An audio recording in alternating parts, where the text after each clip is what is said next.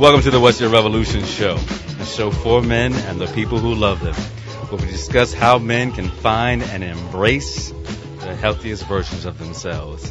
I am your host, Dr. Charles Corprew. It's 7:30 a.m., and I was sitting on the front porch of our home waiting for my Uber. I hadn't slept much. My thoughts centered on the impending end of another relationship. Another huge fight that led to one of us packing our bags and leaving. It would be me this time. I remember when I was 2 feet in love with everything about her. Style, health, sexiness, intelligence. I was 2 feet out now. I had grown tired of the constant feelings of falling off a cliff and always walking on eggshells, never knowing what was going to be the trigger that day that would stir up an argument that I wasn't going to win.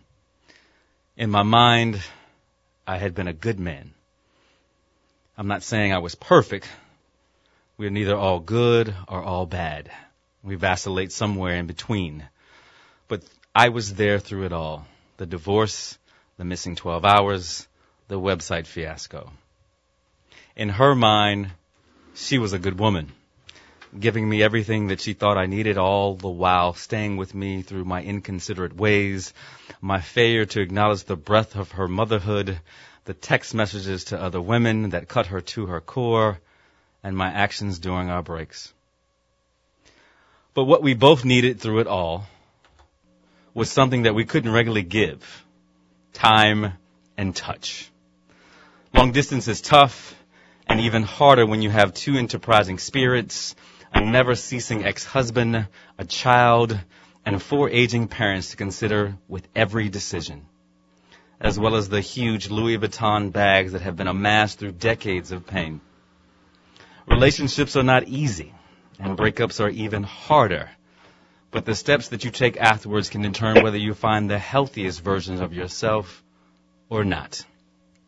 Today, I am joined to discuss when things go left, how to handle and overcome a tough breakup. I am joined by America's psychologist, Dr. Jeffrey Gardere, and What's Your Revolution alum, Dr. Tammi Wilborn. Dr. Gardere, are you with us today, brother?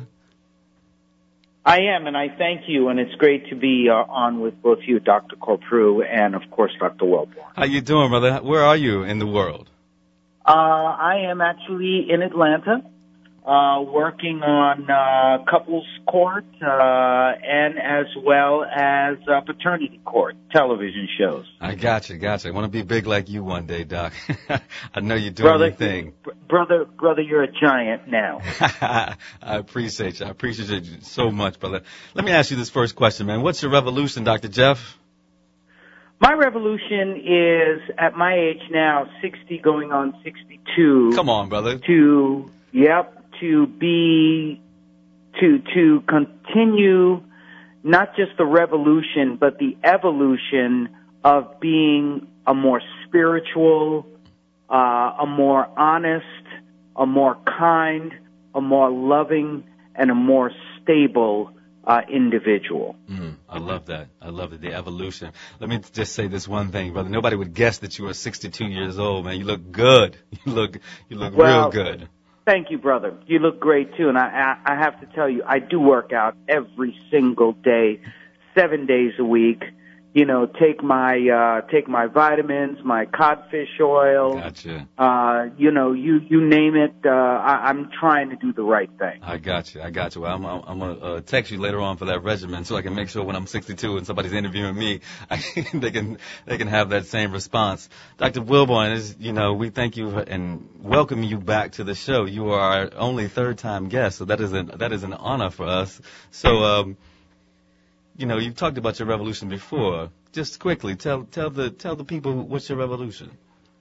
I would have to say that my revolution is wellness. And for me, I was thinking about what does that really mean? And there are all these sort of official definitions of wellness, but what does that really mean to me? And I think for me, that means the choices and actions that we undertake to promote health, and also meaningful experiences.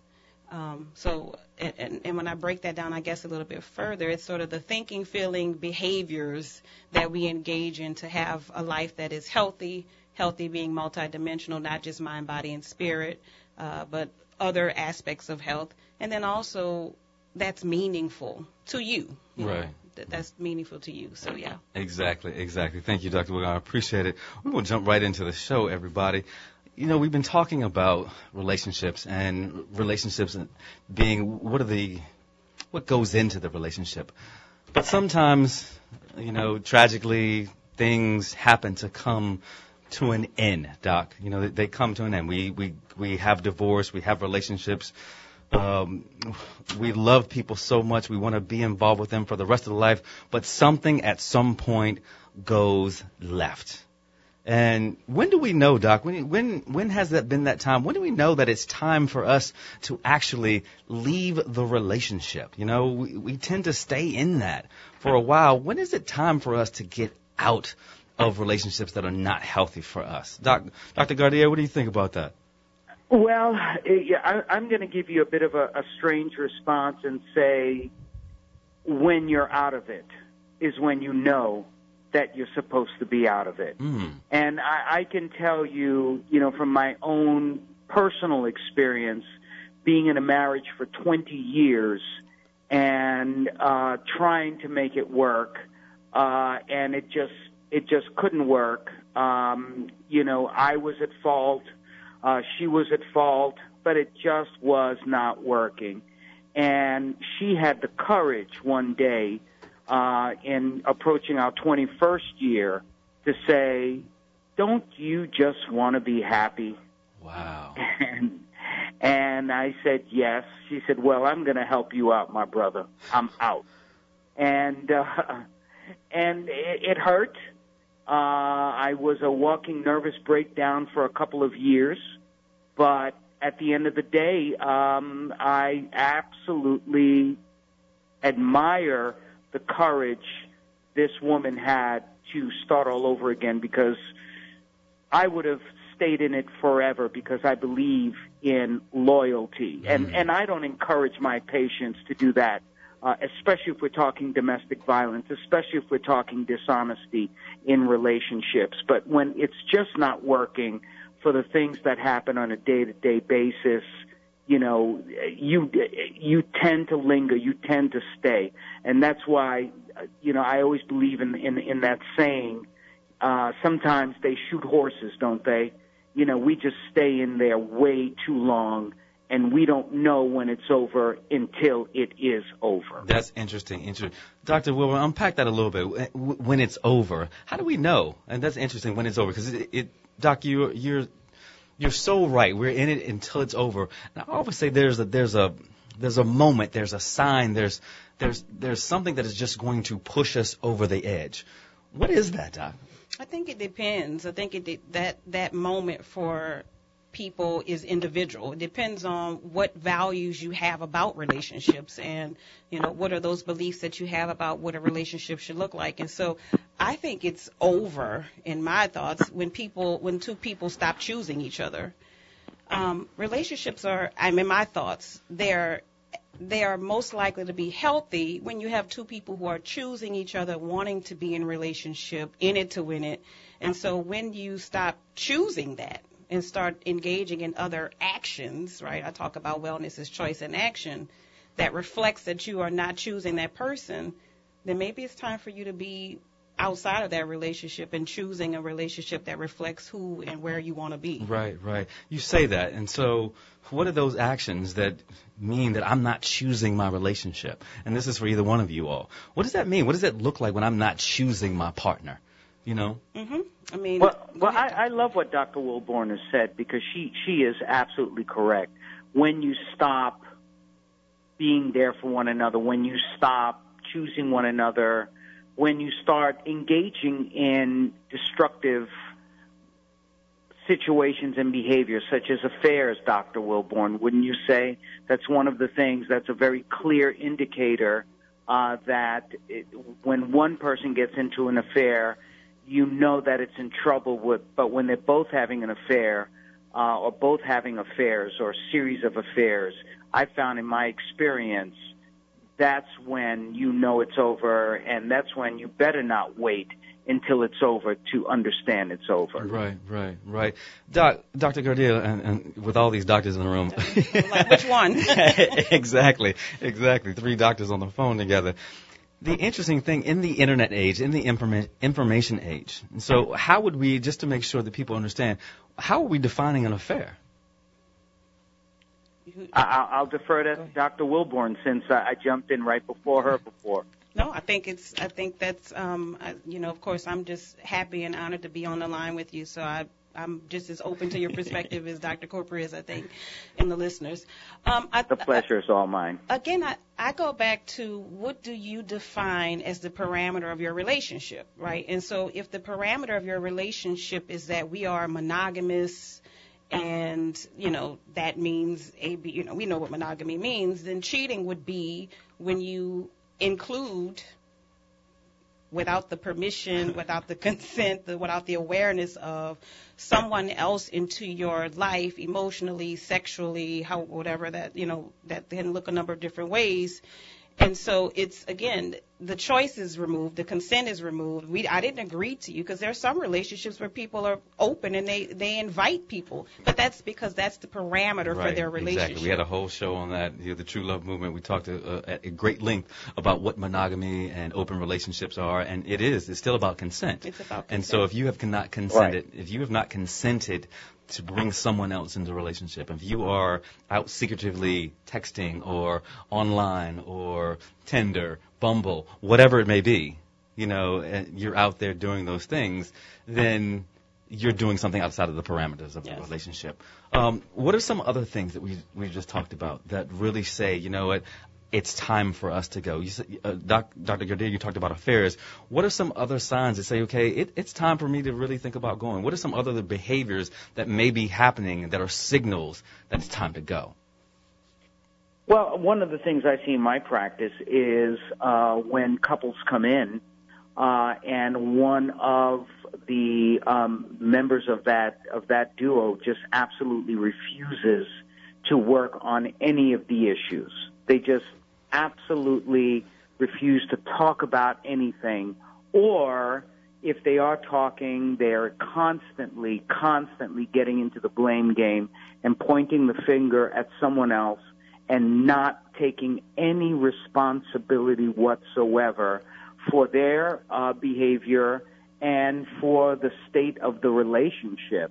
And to take it a step even before that, when I work with patients and they tell me that their partner absolutely refuses to come into therapy with them, even though the person who's calling me is saying, we need help, the only way this relationship can be saved is for us to have an intervention, and the other partner states, I will not do it. And for me, and again, I knew in my relationship when I said to my partner, let's go to therapy, and she said, nope, I'm not going. I don't think it can be saved at this point. I think that's something that happens to many people and is a very clear indicator and line in the sand that the relationship will not improve. Right. And Doc, it was interesting that you said that it was your wife who made that decision, because I was going to ask that question.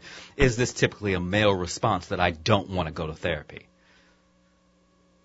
Usually it has been. I have seen in 9 out of 10 cases, it is the male who states he does not want to go to therapy, and not to make any excuses for the males at all, but we know that many males and many males of color just are not socialized by their parents to, and we see with males in general, to talk about emotions and talk about feelings. So there we need to be careful, because they just may not want to go to therapy with someone who doesn't look like them, or they're just afraid of the process.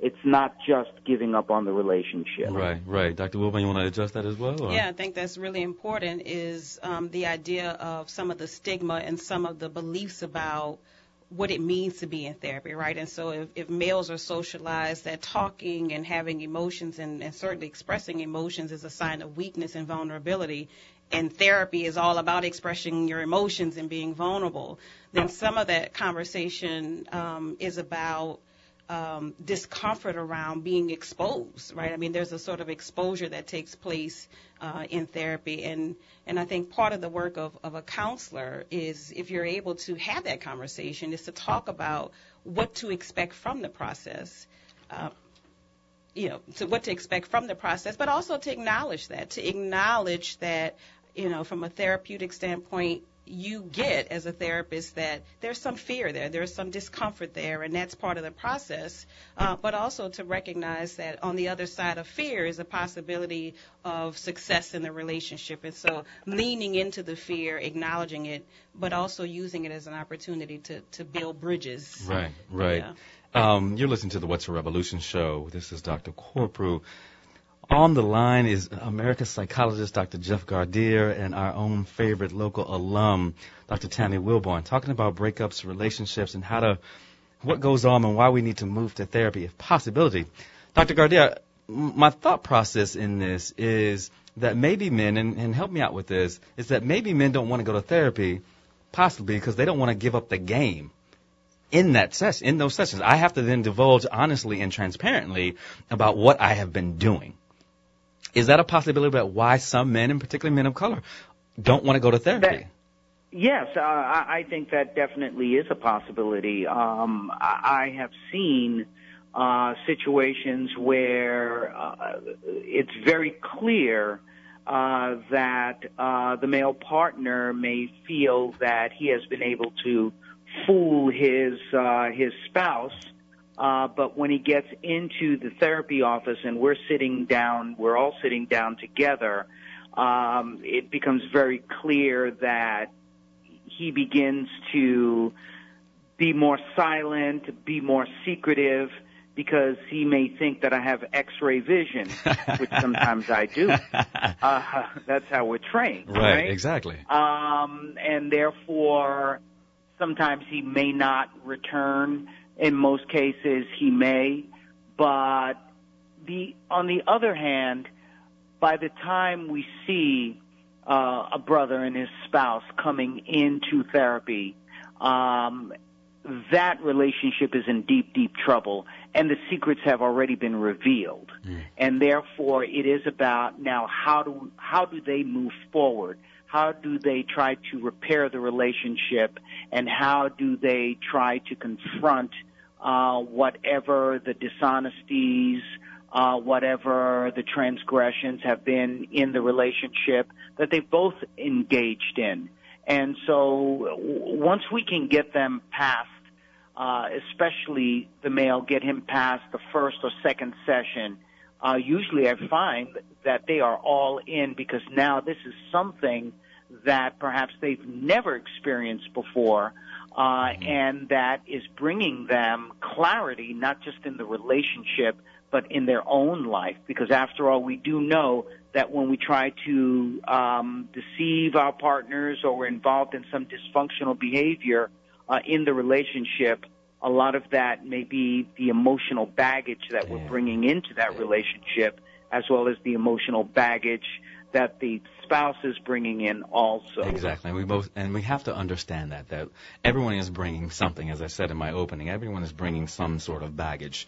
And they may be Louis Vuitton. They may be huge, huge bags that you're bringing in. If you're not addressing those, both men and women, if you're not addressing those things early on in the relationship. And that's the interesting thing. I think people need to understand, you're going to see signs of your partner and their demons very early on. Once the ideal candidate has left the room and you show your real self, you've got to begin to pay attention. Both people need to pay attention to see what's going on. And because it shouldn't be down the road where you say, you know what, I saw this actually real early. You should be saying that to yourself. You should be cognizant that, you know what, this is something.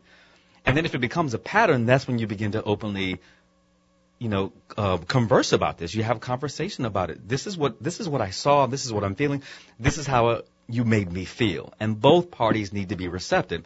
I just feel, Doc, and again, Dr. Wilborn, is that men, may not be as receptive to hearing their own demons from their partner. Why do you think that happens? Well, because I think there's some guilt and shame attached to that, right? Ooh. There's, Guilt, shame? Sure, right? Yeah. What? What?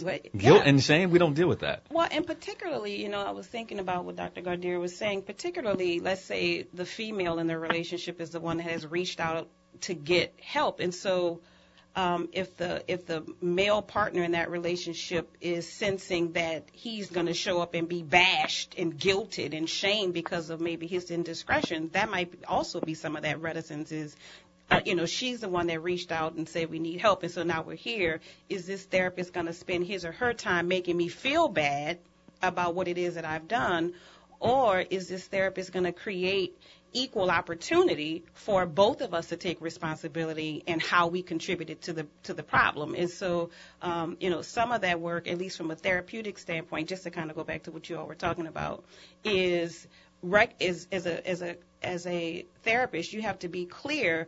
My client here is the couple, even though the female may be the one that reached out, or the male. I mean, I've had males reach out and say we need help in our relationship. But as a counselor, as a therapist, you have to be neutral and say, my client is the couple. Right. That's right. one thing. The other thing is, I want to kind of speak to this idea of, the ideal versus the real. I think a lot of issues that a lot of what creates problems in the relationship for people is that oftentimes they're not clear about what their values are as it relates to, and you've heard me say this before, they're non-negotiables. Where I'm getting ready to go. I know exactly. Your big T truths and your small T truths. Big T and small, because, a lot of times we value things that we negotiate quite often, and we get upset when those things get negotiated because they're not really things that we are really standing on foundationally. It's just something that we think we should value. People you hear this all the time. Men should be providers. Women should be, emotional supports. And there's all these shoulds and musts that become values for us that may not necessarily reflect who we are. And so we show up in the relationship with these shoulds and musts that are values that may not necessarily reflect what our non-negotiables are in the relationship. So maybe your non-negotiable is, maybe you want a provider, but maybe he doesn't have to be the one that's financially providing. Maybe you need an emotional provider. Right. Being clear about what is it that I non-negotiably need in this relationship, being very clear, being able to and willing to articulate that, and also potentially being willing to lose the person if he or she is not that. And a lot of times we're not willing to lose because we don't want to be alone. Right. It's interesting that you said that, is that, and the articulation of that to your partner. All right. And how that. I do have to, I'd love to go back to something that Dr. Wilborn said just before this, and the idea that, yes, that, even if it is, in this case, if it's a heterosexual couple, that the woman makes the first contact, but the client is the couple.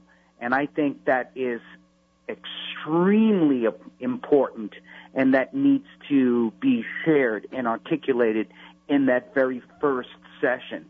The other thing is, and this is something I think maybe we may agree on, maybe we won't, but I have to tell you that in my therapy, when there is, and not to stereotype men of color, but when a man of color comes to therapy with his wife, not only am I fair, but in some ways, in that very first session, I treat that man with kid gloves. Because as Dr. Wilborn said, and she's 100% correct, he comes in there with all sorts of preconceived notions that he's going to be bashed, that we're going to take the side of his spouse, that this is going to be a hostile therapeutic environment for him, and he's going to be called to task. And therefore, in order to get him to come back and to give 100% in that therapeutic process, I make a special point of making sure that he feels safe.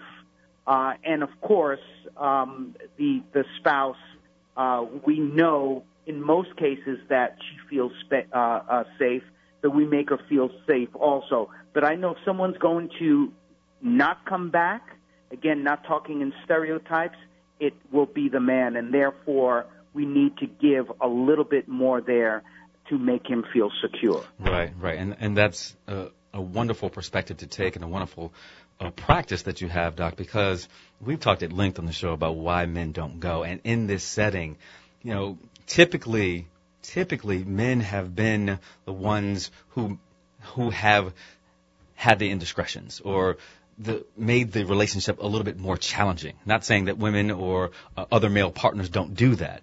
But when going into these settings and going into the therapeutic setting, it is that how is the brunt of this going to be placed on the man? And as we go back to what Dr. Wilborn said, is that how are the problems in the relationship being articulated early on, that you can have these conducive and collegial conversations about this is how I'm feeling and this is how this impacted me, but also hear about why the person's behavior may have been done in the first place. And so you have this push and pull that has to be there, because if it's not there and you feel like, well, you said this and it hurt my feelings without understanding why this happened, then it becomes one-sided. And then the other person feels like, well, damn, excuse me, that, you know what, I can't do anything. If I say something and it hurts your feelings or this is how it made you feel, this is what I was trying to do. Let me at least be able to explain that. So I think that as we begin to go to break, Doc, we want you to hold on with us. I want us to think about before the therapeutic setting, before we even think about going to therapy, we're going through this unhealthy breakup. What are some of the things that we actually do, that are unhealthy? So we want everybody to hold on and think about those things. What are some unhealthy things that actually men do once the relationship is over that is not conducive to their long-term health? Stay with us, everyone. We'll be back in a few minutes. You're listening to the What's Your Revolution show with Dr. Corprew and Dr. Gardere and Dr. Wilborn.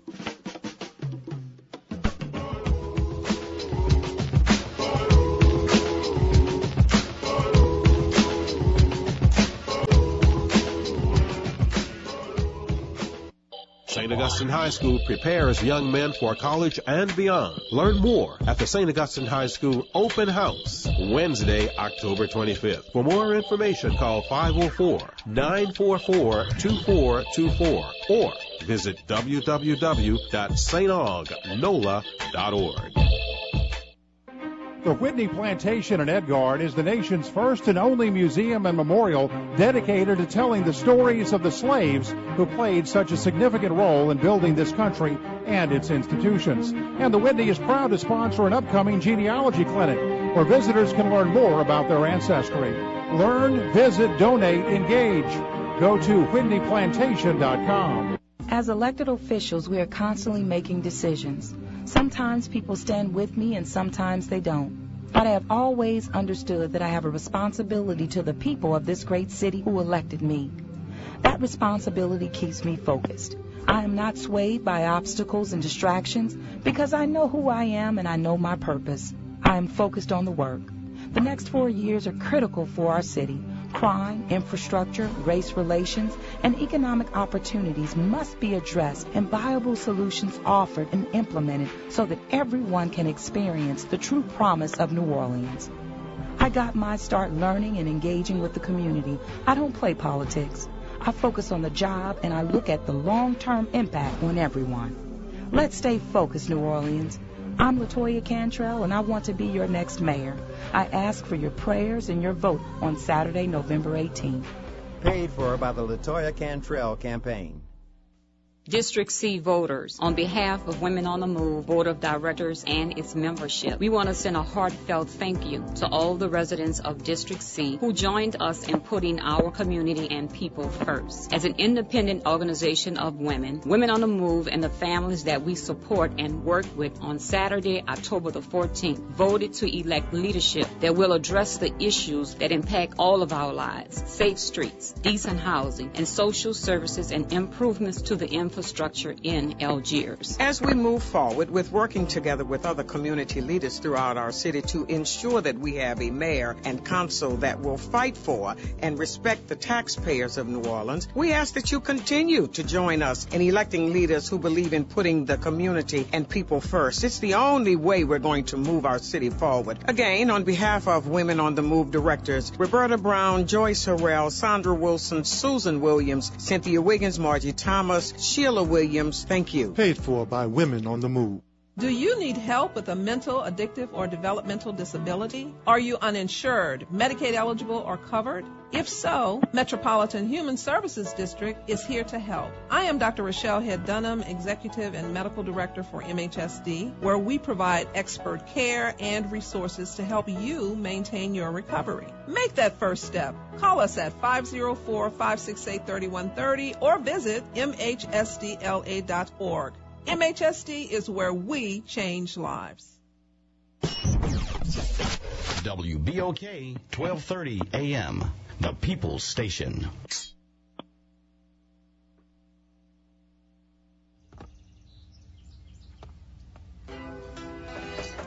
Yo, man. Yo. Open up, man. Yo, what you want, man? My girl just caught me. You made her catch you? I don't know how I let this happen. With who? The girl next door, you know? I don't know what to do. So it wasn't you. Alright. Honey came in and she got me red-handed, creepy with the girl next door. Picture this, we were both up making love on the bathroom door. How could I forget that I had given her an extra key? All this time she was standing there, she never took her eyes off me. Oh, you been a woman access to your villa. Trespass on a weakness, all of your clean on your pillar. You better watch your back before she turn into a killer. Just review the situation that you call the winner. To be a true player, you have to know how to play. Did she say a night, convince her say a day? Never admit to a word where she say. And if she claim her, you tell her, baby, no way. But she caught me on the counter. Wasn't me. Saw me kissing on the sofa. Wasn't me. I even had her in the shower. Wasn't me. She even caught me on camera. Wasn't me. She saw the marks on my shoulder. Wasn't me. Heard the words that I told her. Wasn't me. Heard the screams getting louder. Wasn't me. She stayed until it was over. Honey came in and she got me red-handed, creepy with the girl next door. Picture this, we were both up making love on the bathroom floor. I had tried to keep her from what she was about to see. Why should she believe me when I told her it wasn't me? She know say that she really not a right for vex. I never used to see her make the trigger low flex. As somebody else in favor you in the complex. Seeing is believing, so you better change your specs. You know she a go bring a whole heap of things up from the past. All the little evidence you better know for mass. Quick by your answer, no off it back. But if she back around, you know you better run fast. Welcome back to the What's Your Revolution show. Happy having this conversation with Dr. Jeff Gardere, America's psychologist, and Wilborn Clinical Services CEO, Dr. Tammi Wilborn. Give a shout out to my producer, Rachel Graham, for picking that song. It wasn't me. I want to thank my man behind the wheels and stills, Jazzo. Dr. Gardere, thank you for coming back with us. We appreciate it so much. Always a pleasure. Thank you. Before the break, I wanted to talk about the breakup has happened. We've been spending so much time talking about what happens in the pre or trying to save the relationship. But the breakup has happened, all right? What are some of the things that men, and we're going to make this last segment really about men, what do men do in the wake of a breakup that may not be conducive to their overall health? There are things that we do in the midst of a breakup. Our boys tell us to do certain things. What are those things that, are harmful to us for our long-term health? Well, and I think we see this across all races with men. I think it was the name of a book or someone came up with the title that men don't heal, they hoe. And a lot of what we see with men is that when a relationship, a significant relationship comes to an end, they self-medicate psychologically and physically with sex, either to make themselves feel attractive again or to have some sort of a physical release, because it then releases the endorphins in their minds, in their brains, in their bodies. Right. And they also self-medicate at times, with alcohol or with drugs, and get involved in other destructive behaviors, which is a really dysfunctional way for them to grieve, Exactly. which is what it's all about. It is about the grieving. It's not about acting out because there's some sort of a sexual animal. It's about the pain that they're in that they can't express, and therefore hold on to it, and to make themselves feel better, begin engaging in these other relationships, other situations, and they're not ready. And the collateral damage is not only themselves, their bodies, but also the people they become involved with, who believe that perhaps there may be a healthy relationship there, but it's not possible because he still is grieving the previous relationship. Exactly. Dr. Wilborn, doctor said that sex is not healthy. He just said that. Sex is not healthy. Why do you think men think that that's the piece? I need to go out and be with 1, 2, 3, 5, 10 women during this period of time. Because I think part of how men are socialized is that their value is in sex and providing, right? That if you're not bringing it, laying it down, right, one way, and some way, and the other way, then when I have lost someone, if I'm a man, and I am feeling low and guilty and shamed and all and not worthy, I can instantly put my value back by going lay it down. Put my value back, exactly. I can easily, quote unquote, replenish my value, because I know that if I could get me can I say that word? Hope. Dr. Gardere already said it. He already said it. Thank you for creating that space, Dr. Gardere. You can say it now. As a book title, I know. But since you open that door, I can instantly replenish, if I believe that's what it's doing, my value by going and having sex. And so the other part I want to say, speak to Dr. Gardere's point and kind of talk about something I talked about on a break, is that I think that is part of the issue, is that it is a type of loss. And as a clinician, how I would talk with any client about loss is recognizing and acknowledging that this is a painful experience. It is very painful. When people are engaging in risky types of behaviors, Dr. Gardere talked about it as self-medicating, and I think during the break I described it as really it's a type of avoidant behavior. It's my way of avoiding the pain of this loss, rather than recognizing this is painful, this is hurtful, and I need to take time, and I don't want to get ahead of myself, to heal, as Dr. Gardere said, and take care of myself so that I can emerge a better person, healed, and not showing up into this next relationship as wounded still. Exactly. Where does that socialization come from, Dr. Gardere? Why that socialization that go out and be with so many people, have sex? Where are we socialized to do that after a breakup? I think it's a way to not have to talk about emotions, to talk about feelings, but to experience them, and to keep it something that's under the covers, and to, instead of crying or instead of being able to show that grief, to instead channel that through sexual behaviors, through lovemaking. And we do know that, yes, sex is healthy and lovemaking is healthy, and we do grieve and make love with our partners when there are certain things that may happen, and sexual healing is real. But here, in this kind of sexual healing, as I said before, there's the collateral damage. Right. And the collateral damage is that person who you may be convincing that you are okay emotionally, and therefore can be in a equal relationship, in a giving relationship, but that person who is so hurt is really just either consciously or subconsciously only thinking about themselves and mourning that other person. This new person they get with it almost becomes like a prop. Right, exactly. And we were talking on the break is that I asked this question on my Facebook page yesterday is that what is the one thing that people do, to handle a tough breakup? And women were like journaling, putting their arms around their friends, or getting that love and comfort.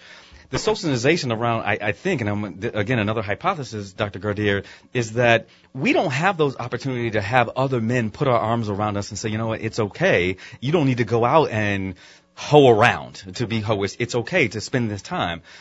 The socialization actually comes from, can't say that?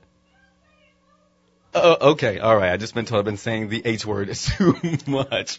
But that there's no outlet, no positive outlet for people to put their arms around and say, hey, there's another way. We're just not socialized like that. Mm-hmm. And so, and we've been socialized that for a long time. I remember being socialized as a young man, as a young boy, that the conquest of women was a part of my masculinity, regardless of the state I was in mentally, that this was a part of who you are. I remember that socialization early on in middle school. Mm-hmm. And then to cope with the loss that now, and particularly if the woman leaves the man or the other partner leaves the man, then there is this need that I need to reassert my masculinity, mm-hmm. because there's a feeling of emptiness and void, and that I'm somewhat flawed and failed, and that's that issue. So it's interesting how sex plays out, because as you said, sex becomes can be really healthy and affirming and a loving relationship, or a consenting relationship where everybody knows this is what's going on.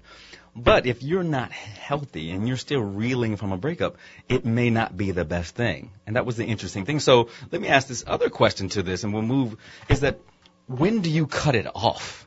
So say you participate in this practice, right? When do you cut it off? Dr.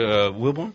Well, I think part of, hopefully I would imagine, when you cut it off is when you realize that it's not serving you in the way that you thought that it was. If it is indeed being used as self-medication. But it feels good, Doc. Well, hold on. Because it feels good, but everything we know feel good ain't always good for you. So if it is being used, if we stick with the idea that sex is being used when we're using sex to self-medicate or using it as a way of avoiding a bad breakup, we probably should cut it off when the medication isn't working, right? As we would discontinue any kind of medication or when it stops working. In other words, you're sleeping around and having all of these, sexual encounters to try to, cope with this loss, and you find yourself more void, more hurt, more pain than you were, then it's probably an opportunity for you to look at, I need to maybe do something different.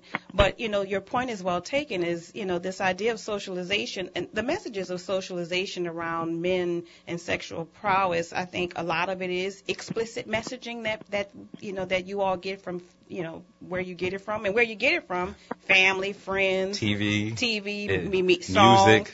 But then there's also a historical precedent for that, right? We can't certainly forget the role of slavery and what the disruptiveness that created for us to have healthy relationships and healthy sex, right? For men of color, yeah. For men of color and women, right? Exactly. But certainly for men of color, and particularly, of course, for women. So I think understanding that if as a clinician, one of the favorite things we like to ask is, how's that working for you, right? Right? How's that working? How's that working out for you? If the sexual it's working out really good right now. If the sexual encounters is that medication isn't working, you're going to stop it. Yeah, exactly. Same thing is true for sex. If you're using it as an opportunity to try to self-medicate or avoid, and it's not working for you, then it's possibly time for you to start looking at what else must I be doing to, one, heal, and then be able to grow into a space where I can have a healthy relationship again. Right. You're listening to the What's Your Revolution show. On the line with Dr. Jeff Gardere, American psychologist, and our friend, What's Your Revolution's alum, Dr. Tammi Wilborn. Let's move into this. I want to make sure that every time that we talk, everybody that listens to the show understands that they can take something away. So, opportunities for professional help. We understand what an unhealthy breakup looks like. We understand what are the unhealthy things that happen. One of the things that came up yesterday in the Facebook conversation was some of the other troubling behaviors that men exhibit toward their partners in the aftermath of breakups, like keying cars, angry texts, stalking, malicious posts on social media, contacting people from your person's past, right, can be very problematic. How do we overcome doing things that are unhealthy to us and our former partner? Dr. Gardere, what do you think about that? I think it's the way that we frame the particular breakup. Many years ago, I came out with a term. I don't know how original it is, but I called it the healthy divorce. Mm-hmm. And I wrote several articles about it. And basically, the tagline was, "We want you to be in a healthy marriage, but if it doesn't work out, then we certainly want you to have a healthy divorce." And so the divorce can become that learning situation, that teachable many moments of learning how to be healthier in your next relationship so that it has a better chance of working. What went wrong in the last relationship that you can perhaps make some self-correction, make better choices. And therefore, if that is your mindset, that means that you are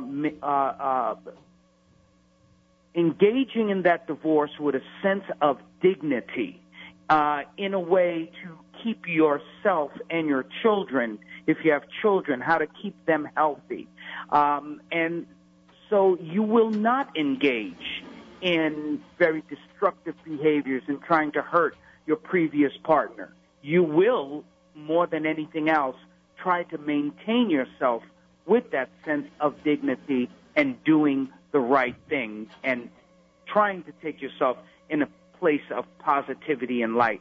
And I have to tell you, that is exactly what I did with my particular divorce. Right.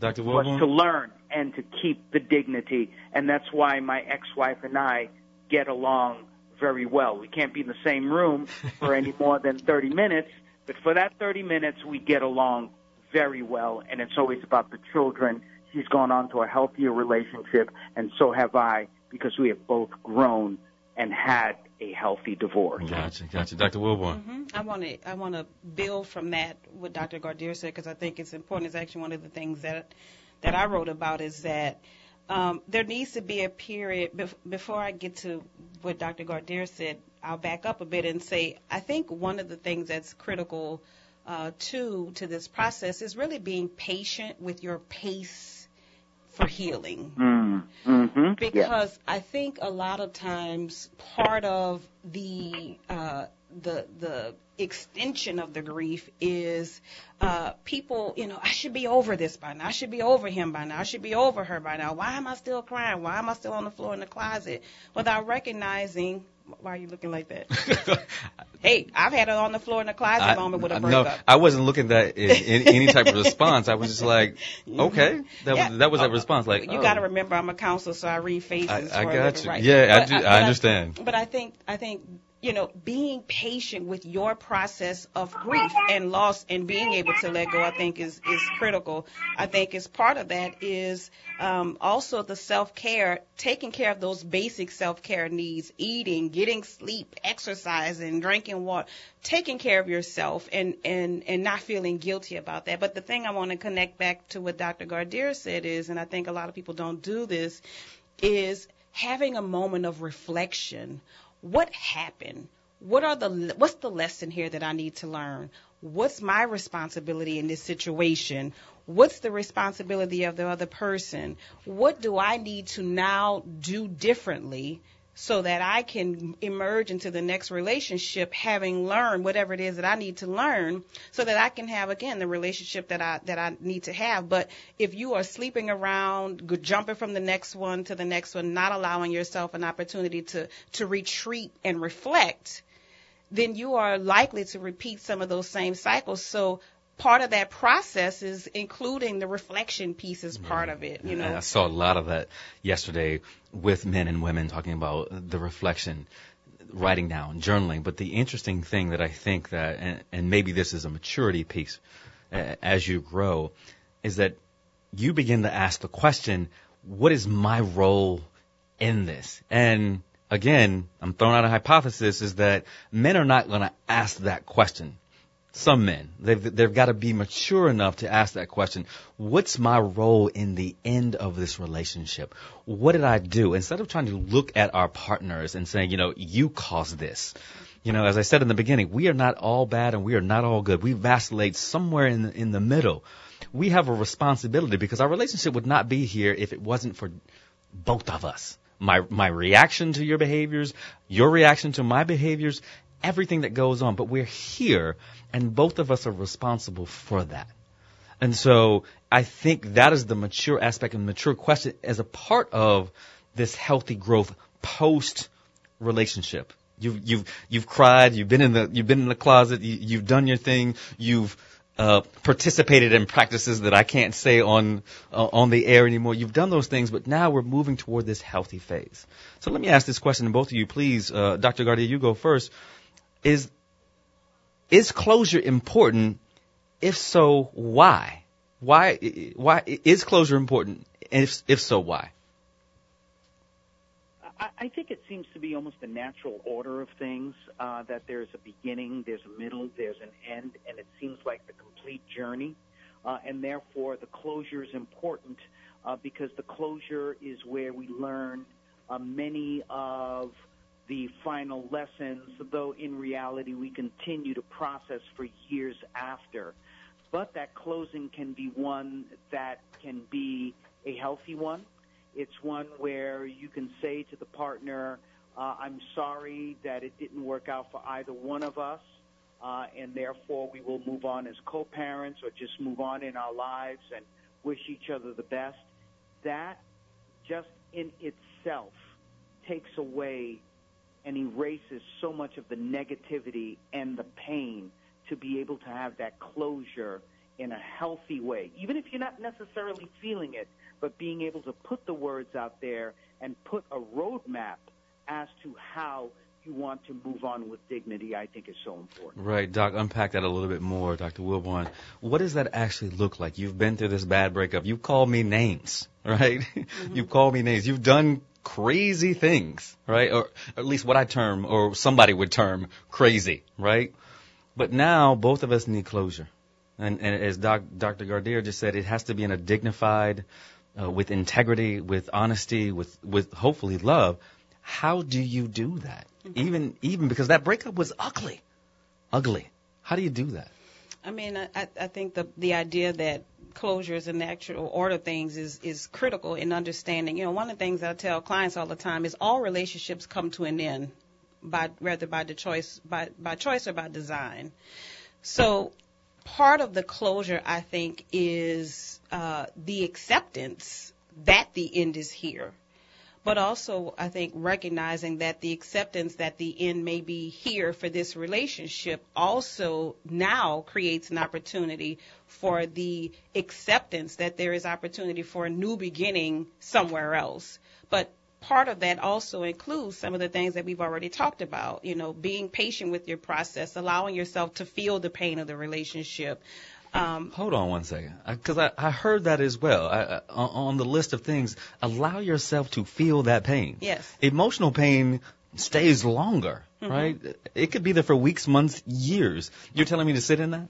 Yeah, because what? To sit in that pain? Yeah, it hurts. Unfortunately, I don't like it. Yeah, but when we understand that our healing is intricately linked to our pain, then we'll be able to embrace it more. We can't heal unless we embrace the pain. It's intricately linked to it, and so yeah. No, I totally agree. I'm just giving it to you. That's an interesting thing.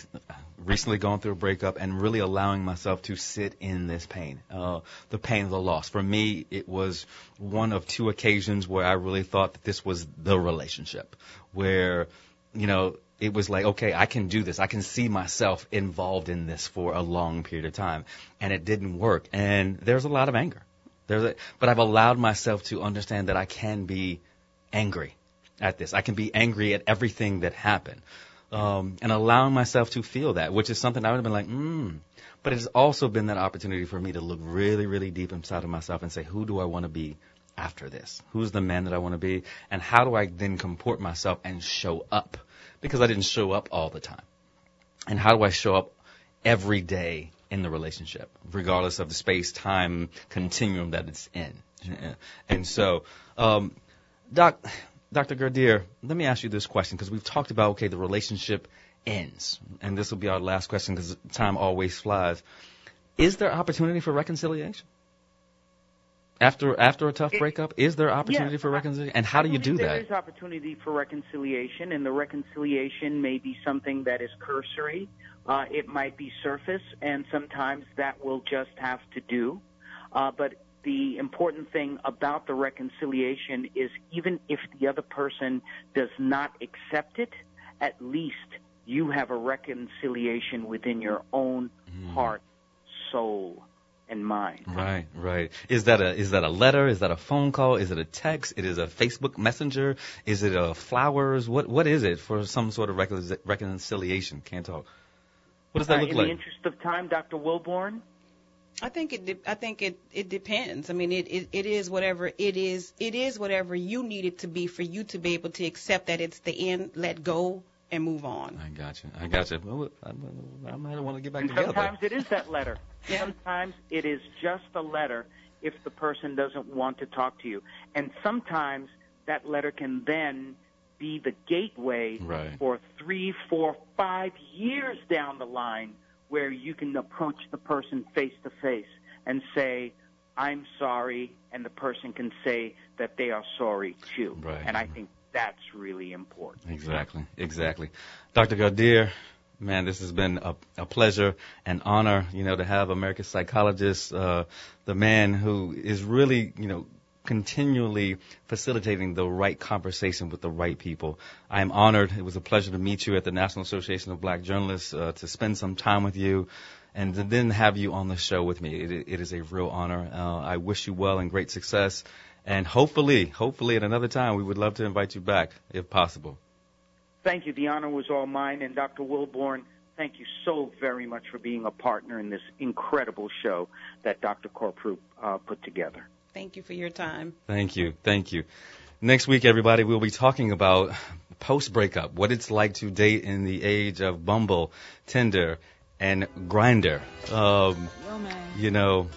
Interesting conversation next week. So if you are on Bumble, Tinder, or Grindr, and you'd like to come on the show to maybe talk about your experiences, please reach out to me.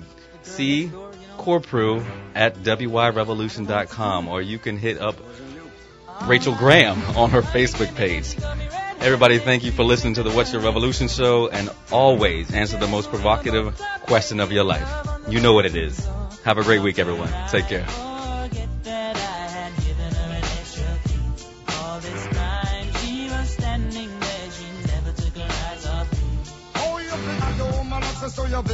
Just a son of weakness, all of your clean on your pillar. You better watch your back before she turn into a killer. Just review the situation that you call the winner. To be a true player, you have to know how to play. If she say a night, convince her say a day. Never admit to a word where she say. And if she claim her, you tell her, baby, no way. But she caught me on the counter. Wasn't me. Saw me kissing on the sofa. Wasn't me. I even had her in the shower. Wasn't me. She even caught me on camera. Wasn't me. She saw the marks on my shoulder. Wasn't me. Heard the words that I told her. Wasn't me. Heard the screams getting louder. Wasn't me. She stayed until it was over. Honey came in and she caught me red-handed, creepy with the girl next door. Picture this when we were both up making love on the bathroom floor. I had tried to keep her from what she was about to see. Why should she believe me when I told her it wasn't me? She know say that she really not a right for vex. I never used to see her make the jigger low flex. As somebody else in favor you in the complex. Seeing is believing, so you better change your specs. You know she have a bring a whole heap of things up from the past. All the little evidence you better know for mass. Quick for your answer, no off it up. But if she back around, you know you better run fast. But she caught me on the counter. Wasn't me. Saw me kissing on the sofa. Wasn't me. I even had her in the